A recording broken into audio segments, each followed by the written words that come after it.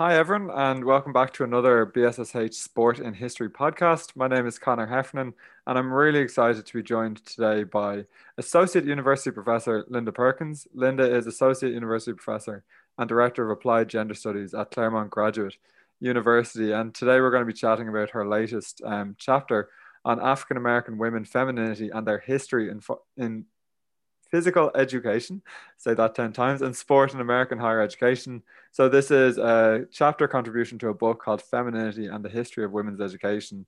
And it came on my radar a few weeks ago. I had a read, I thought it was really interesting. And thankfully, Linda has agreed to join us on the BSSH podcast. So I'll start maybe by introducing Linda, asking you to kind of give a brief bio of your normal research interests and then what led you down into this path of physical education and sport. Yes, thank you for inviting me, and I'm excited to be able to have a conversation about this piece of my work. Um, I'm a historian of higher education, with specifically history of women's higher education and Black women's higher education. And this chapter is a part of a much larger research project that I'm working on completing right at this moment on the history of Black women's higher education. It's a very ambitious project. It's 100 years looking at the history of Black women prior to the Civil War. And I realize this is an international audience. So I have to keep in mind that these dates and concepts may not mean a much. So I'm looking at, the 1820s and 30s all the way up into 1960s when in the United States, the modern civil rights movement. And so I'm looking at the experiences and challenges that Black women had attempting to get higher education. So this chapter is a part of a piece where on a chapter is called Black Women in the Heartland in the United States. That's sort of the middle America. And during this period that I'm writing about is the 20s and 30s. And it's the rise in physical education and the rise of women in sports. Actually, physical education emerged as a field in the teens, the mid and late teens in the United States after World War One. And so the there was this consciousness that the men who enlisted in the military, so many of them were not physically fit. So the United States government decided to establish physical education in schools. And so you see the rise in physical education as a major, as an actual field. And so this is where women came in. And so I originally looking at these Black women who were in predominantly white schools in the Midwest, Kansas, Iowa, Illinois, and places like that. Um, but one of the things you had to do if you were a physical education major, in addition, even if you weren't a physical education major, there were team sports, on campus. And so, but if you majored in physical education, you were required to take certain sports and participate in certain sports. I mean, for example, I have 2 degrees in music. And as music majors, you have to be in certain ensemble groups, and musical groups. But if you barred from being in them because of race, how do you complete the major? And so for a lot of Black women in schools, there were certain things they couldn't participate in. They can't swim. They couldn't get in the swimming pools with white people. And many places you could not participate in these various sports. And so I write about that experience. But before that, I just talk about the whole history of Blacks in the United States coming out of slavery, and particularly with Black women being compared with white women who were seen as pure and fragile, and Black women were seen as the opposite. Um, and so there was this concern about the book that this chapter is in is on femininity, because femininity became a big issue for women in college. Um, and so originally, these women participated in some of these sports. And I think I talk about how over time, because there was this big interest in making sure that women were not competitive. And there was this concern that certain sports were viewed as masculine, that women should not participate in them.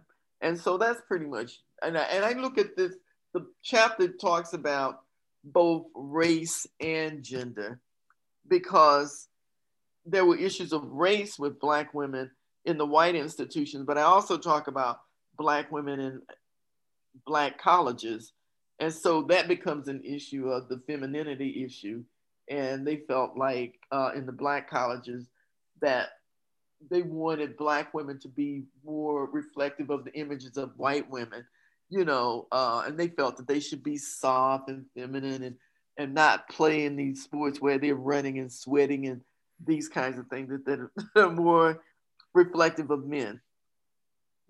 Yeah, and I think that's a really good kind of overview and jumping off point. So I'm now going to, I suppose, ask very, very gentle probing questions, because there was so much to unpack within the chapters. I suppose the first thing and an obvious question would be if you could maybe distinguish between, and you've already done it to a certain extent, say the more opening or maybe not welcoming of sports, but the sports that were deemed permissible for Black women in, say, the 20s and 30s and 40s in that post World War One period where we start to see an uptake in kind of sport and physical education, like what sports were more acceptable, quote unquote, for them to compete in. So we know swimming, they weren't allowed to say share the pools with white women. Or, so what sports, if any, were they able to kind of share with others, or even just encourage to compete in? Volleyball, Mhm. basketball, track, hockey in certain schools, and baseball originally. Mm. But then that all faded away um, over time because, and the other thing was with the Black women in the white institutions, even in institutions, and it wasn't monolithic. It really depended on what college you were in and what part of the country you were in, because some of the colleges would not allow Black women students on their college teams, but then the Black women started their own intramural teams with their own sororities and played. But then others didn't, and so you do see it's not even in terms of where they were. And some of the Black college women did extremely well. But then over time, um, and we're talking about the 1930s, 20s, and 30s.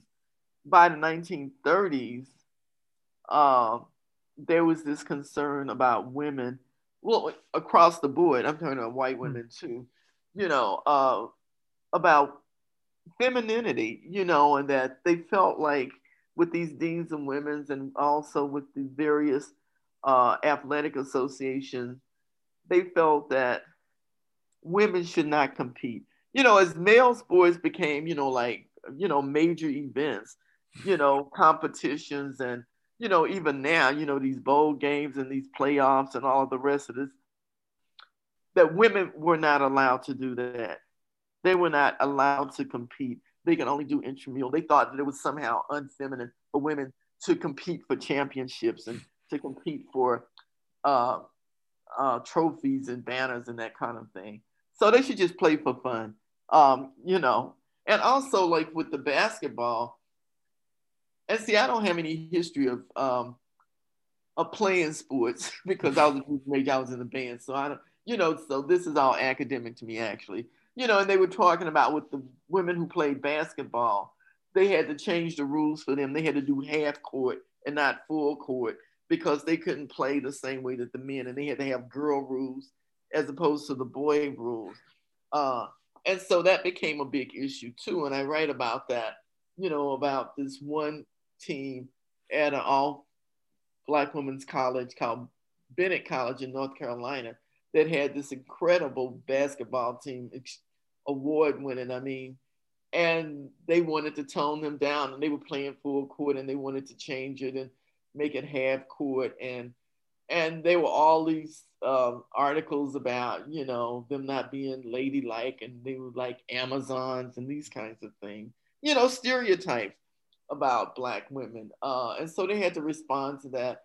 And by the end of the 30s, they had phased out the basketball team because of issues of image of Black women. And, it's a women's college. And so they wanted it to be reflective of other, elite white women's colleges where, you think of these women as genteel and, feminine in the stereotypical way. And then the girls on the team responded saying, yeah, we might play like a man on the court, but we know how to be women off the court. I mean, they don't go hand in hand. Yeah, I think maybe connected to that point, something I'm interested in, I think this hopefully touches on, say, your broader research project, is was sport any different from, say, the other avenues that Black women could enjoy in colleges? So, say, was sport more encompassing or was it more restrictive compared to sorority life or just joining student federations or, student societies? Was the sporting experience broadly similar to sorority life or society life for Black women? Well, Black women had their own sororities. Yeah. They had their own segregated sororities. I don't know if you have paid attention, that with Kamala Harris, they make this big issue of the fact that she's an Alpha Kappa Alpha, AKA, which is the oldest Black women's sorority. Actually, I'm a member of that sorority myself. So that's my sorority as well.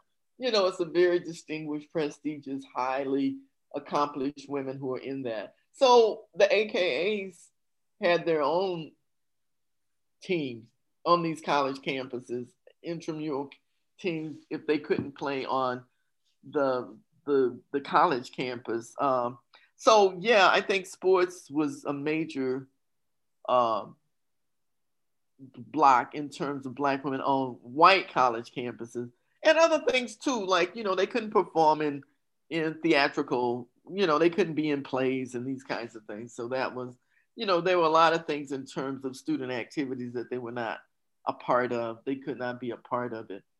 But it was different on Black college campuses. They had a completely different experience on Black college campuses, but they were restricted on Black college campuses in terms of deportment and how you presented yourself. And I talk about like at Howard, they wanted, women to be portrayed as graceful, and you could do stuff like badminton, and tennis and dancing, but dancing in a sense, like ballet, these kinds of things.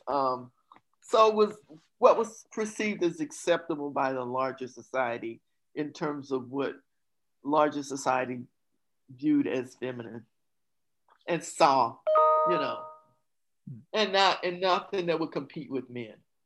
Yes. And something actually, this ties into an interview that I did a few weeks ago with Shannon Walsh, where she looks at kind of the intersection between eugenics and education and physical education in America in the 1900s. And she sees that, a lot of these ideas about femininity and deportment and gracefulness and, quote unquote, feminine beauty, a lot Right. of those discussions were like very explicitly about the white female body. So it's Right. interesting where in your chapter you're saying like Howard University, a historically black university, is taking some of these ideas as well. Was there ever a discussion about, white femininity and black femininity, or are ideas about white femininity just being kind of implanted into historically black universities?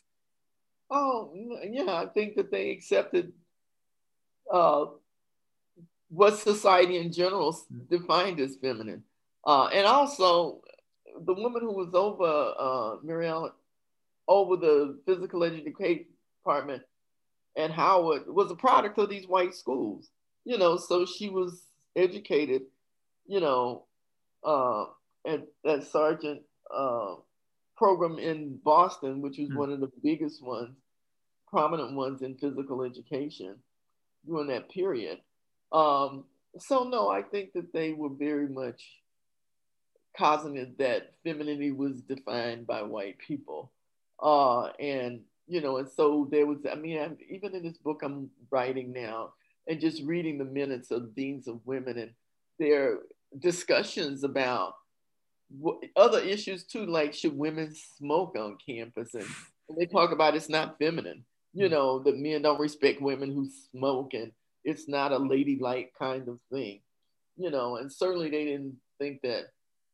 that certain kinds of women's sports were positive for women, running up and down and perspiring and and these kinds of things. So and they were just they all it was also it was very heterosexist, you know, because men won't be attracted to women like that. I mean, that was one of the things they said too.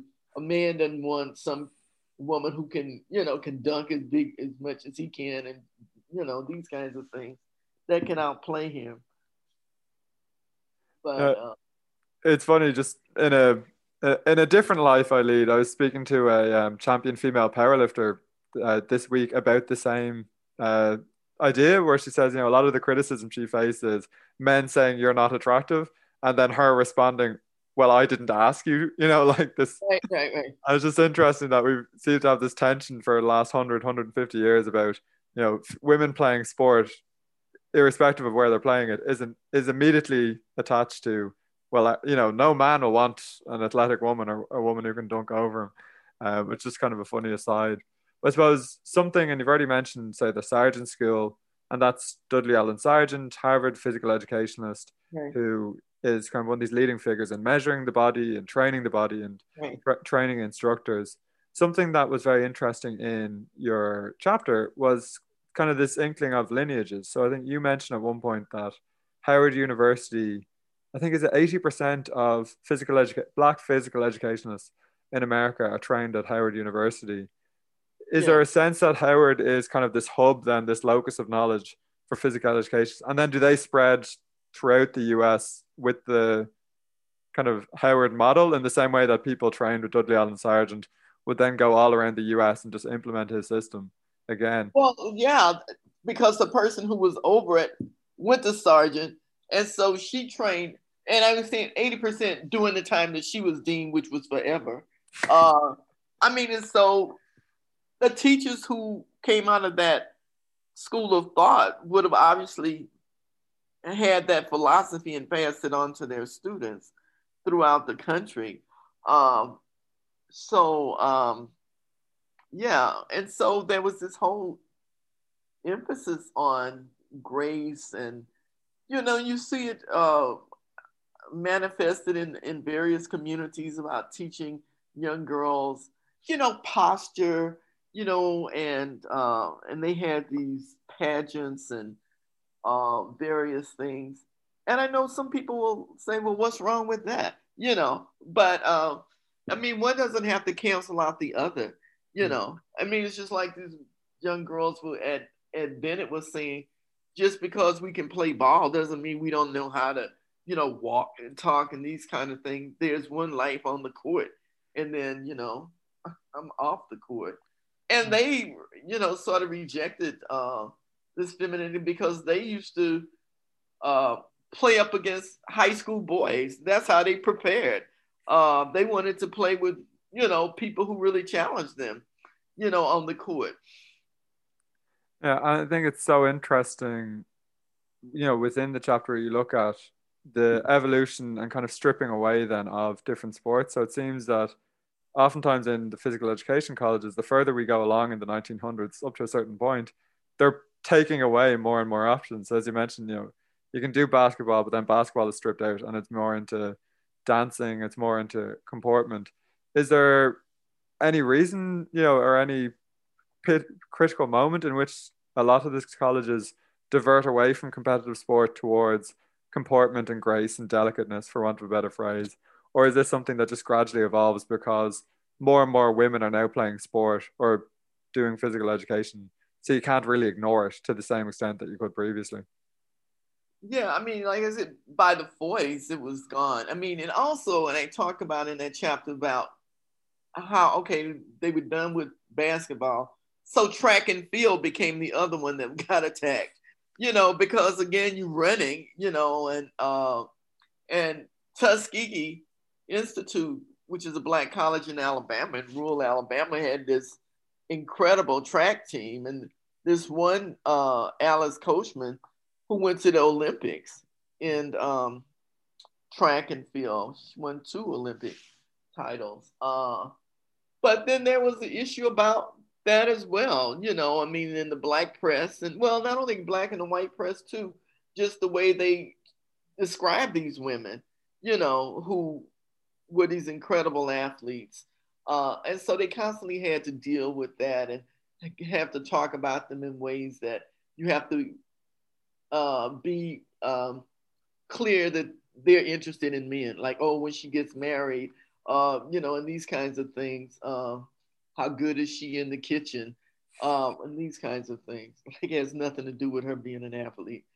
whatsoever. But suddenly it seems to be the most important thing when it's actually Right. so different from Right. the field. And you show within the chapter like very deliberate attempts to pull women away from competitive sports. I know at one point there's the emergence of beauty pageants Right. on Yeah. campus, isn't it? And is the hope for that women will just naturally gravitate towards the beauty pageants rather than sport, or are they actively being kind of pushed into those avenues?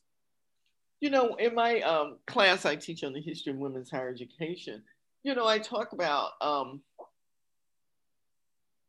what happened was first there was this resistance in this country for women to be educated with men. There was women's education, there was men education. If you come, well, you're from the UK, so you know about separate college.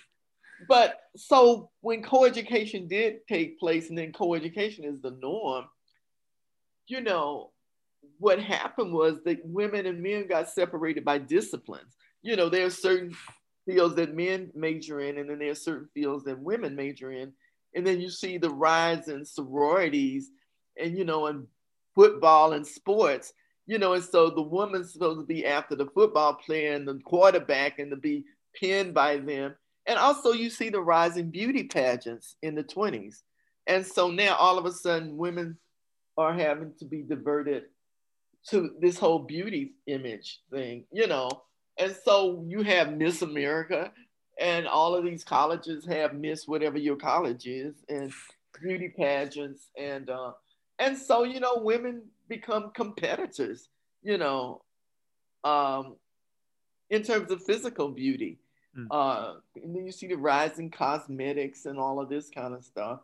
Um, and so yeah, that takes away too from those kind of women, the sorority girls and you know, the girls who are popular versus these athletes. And somehow you couldn't be both. And so this is what these black women were saying. You can be both. I can be Mm. a good athlete and I can also be, you know, somebody's girlfriend or wife if that's what they want to be, you know. But I was just reading this book called Stolen Vases. I don't know if you know that one. It's called Why American Girls Don't Play Baseball, and the whole thing is about how they was uh, put out of that as well. I mean, and this is overall, and the author looks at just women in general, but she also has a chapter on race because race again becomes an issue. But what she says is that most people develop interest in sports as a kid. And so, as a young girl, if you're not allowed to be on a little league and these kinds of things, you're not going to all of a sudden, as an adult in Mm. college, oh, I want to play. These are the things that you get developed early on. Um, so I'm really happy that people are really looking at, the exclusion of women from certain sports and the whole politics and sexism in sports, because sports is very important. It's very important. And, I was reading something, it was saying women are very interested in sports. They were saying half the people who follow football are women, that it's not just a male thing. Um, Yeah. and I mean, and then when you look at the racism in sports, I mean, I just thought about this when Hank Aaron died the other day. Um, and he and I are from the same hometown, so I know a lot about Hank Aaron. But I mean, just looking at how the resistance with him and Jackie Robinson when they broke these barriers in baseball, just the enormous racism that they experienced, people throwing things at them in the field and calling them names, death threats, because he surpassed Babe Ruth. I mean, it's just irrational. Mm. You know, I mean, racism is so irrational in the United States. It's just crazy. So, um, Yeah, I mean, that's just the reality.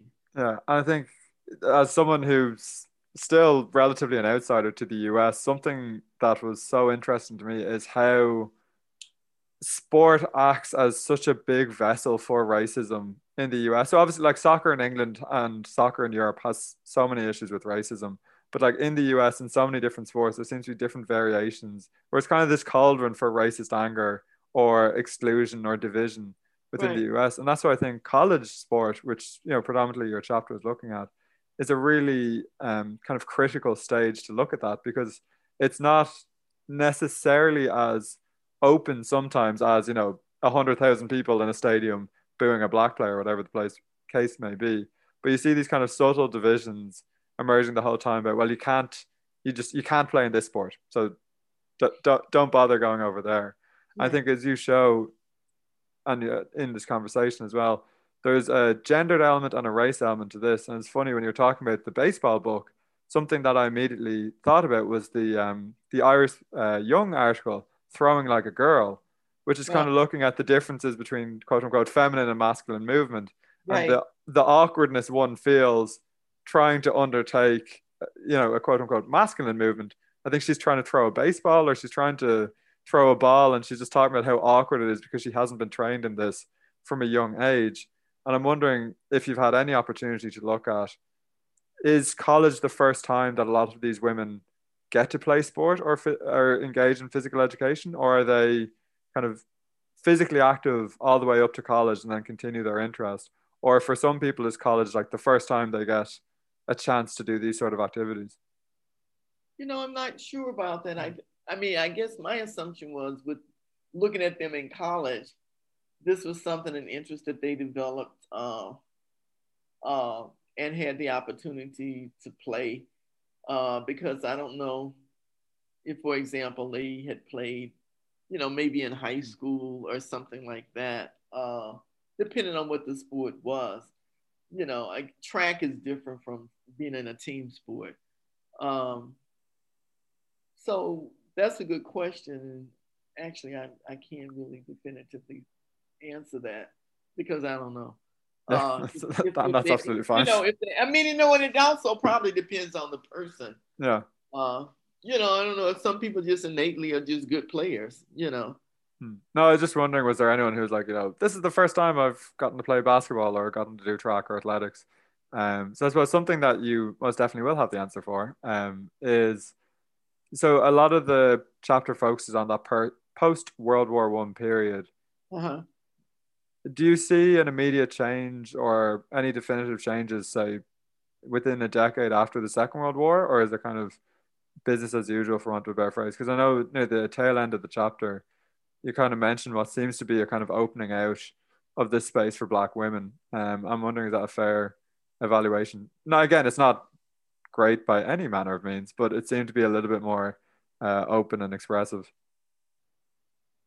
Yeah, I think by the end, what time period are you talking about? Like now, contemporary? Oh, sorry, I was thinking of when you talk about Gibson in the say Oh, late right, 40s and right, early right. 50s. Yeah, well, that was still a period of, Yeah. femininity, even though, as I mentioned, though these people were successful athletes, there was this asterisk, they were still talked about in terms of, oh, well, they have sort of a masculine this, or, they reduced them, like they weren't women in the real sense of the word, even though they were technically, they still performed and they had a masculine serve or these kinds of things. Somehow that was only identified with men, being having certain kinds of delivery in terms of their serves. I mean, and also I mentioned, how Serena Williams and Venus Williams, how they were characterized also um, in terms of not being viewed as feminine in the classic sense of the term. So it continues. So I mean, clearly, lots of women are playing sports. I mean, we got the WNBA now. We have women professional basketball teams and things. But it was really interesting. I would go to see like at USC, University of Southern California here. Had just strong basketball team, but people never turned out. in the numbers to see women play as they do for men. Mm. It's just very different. Even the cheerleaders didn't want to cheer for these women. They want to cheer for men. You know, um, so it's kind of interesting. No, absolutely. And I think this is the time I get to use what's hopefully a fun fact for me. One of the few kind of interesting quirks of sport in my own university at UT is that I think the second most attended sport is women's volleyball. Wow. Um, so football is obviously the king, so to speak, but volleyball is the second most attended. And I think part of that might have to do with the fact that they play indoors and it's often during the summer months. And if you've been in Texas in the summer, you'll understand that air conditioned halls are really a godsend when the heat is so bad outside. But then also kind of success and acceptance begets more interest from the That's crowd. great. I mean, that's great. Well, I mean, you're in sports, so you know what Title IX is, right? I Mm, mean, it's one of the reasons why Title IX came into being as sports because all the university's money are invested in male sports, and women, what they call women's sports, got nothing, basically. So now there has to be more equitable spending of funds for these teams. mm.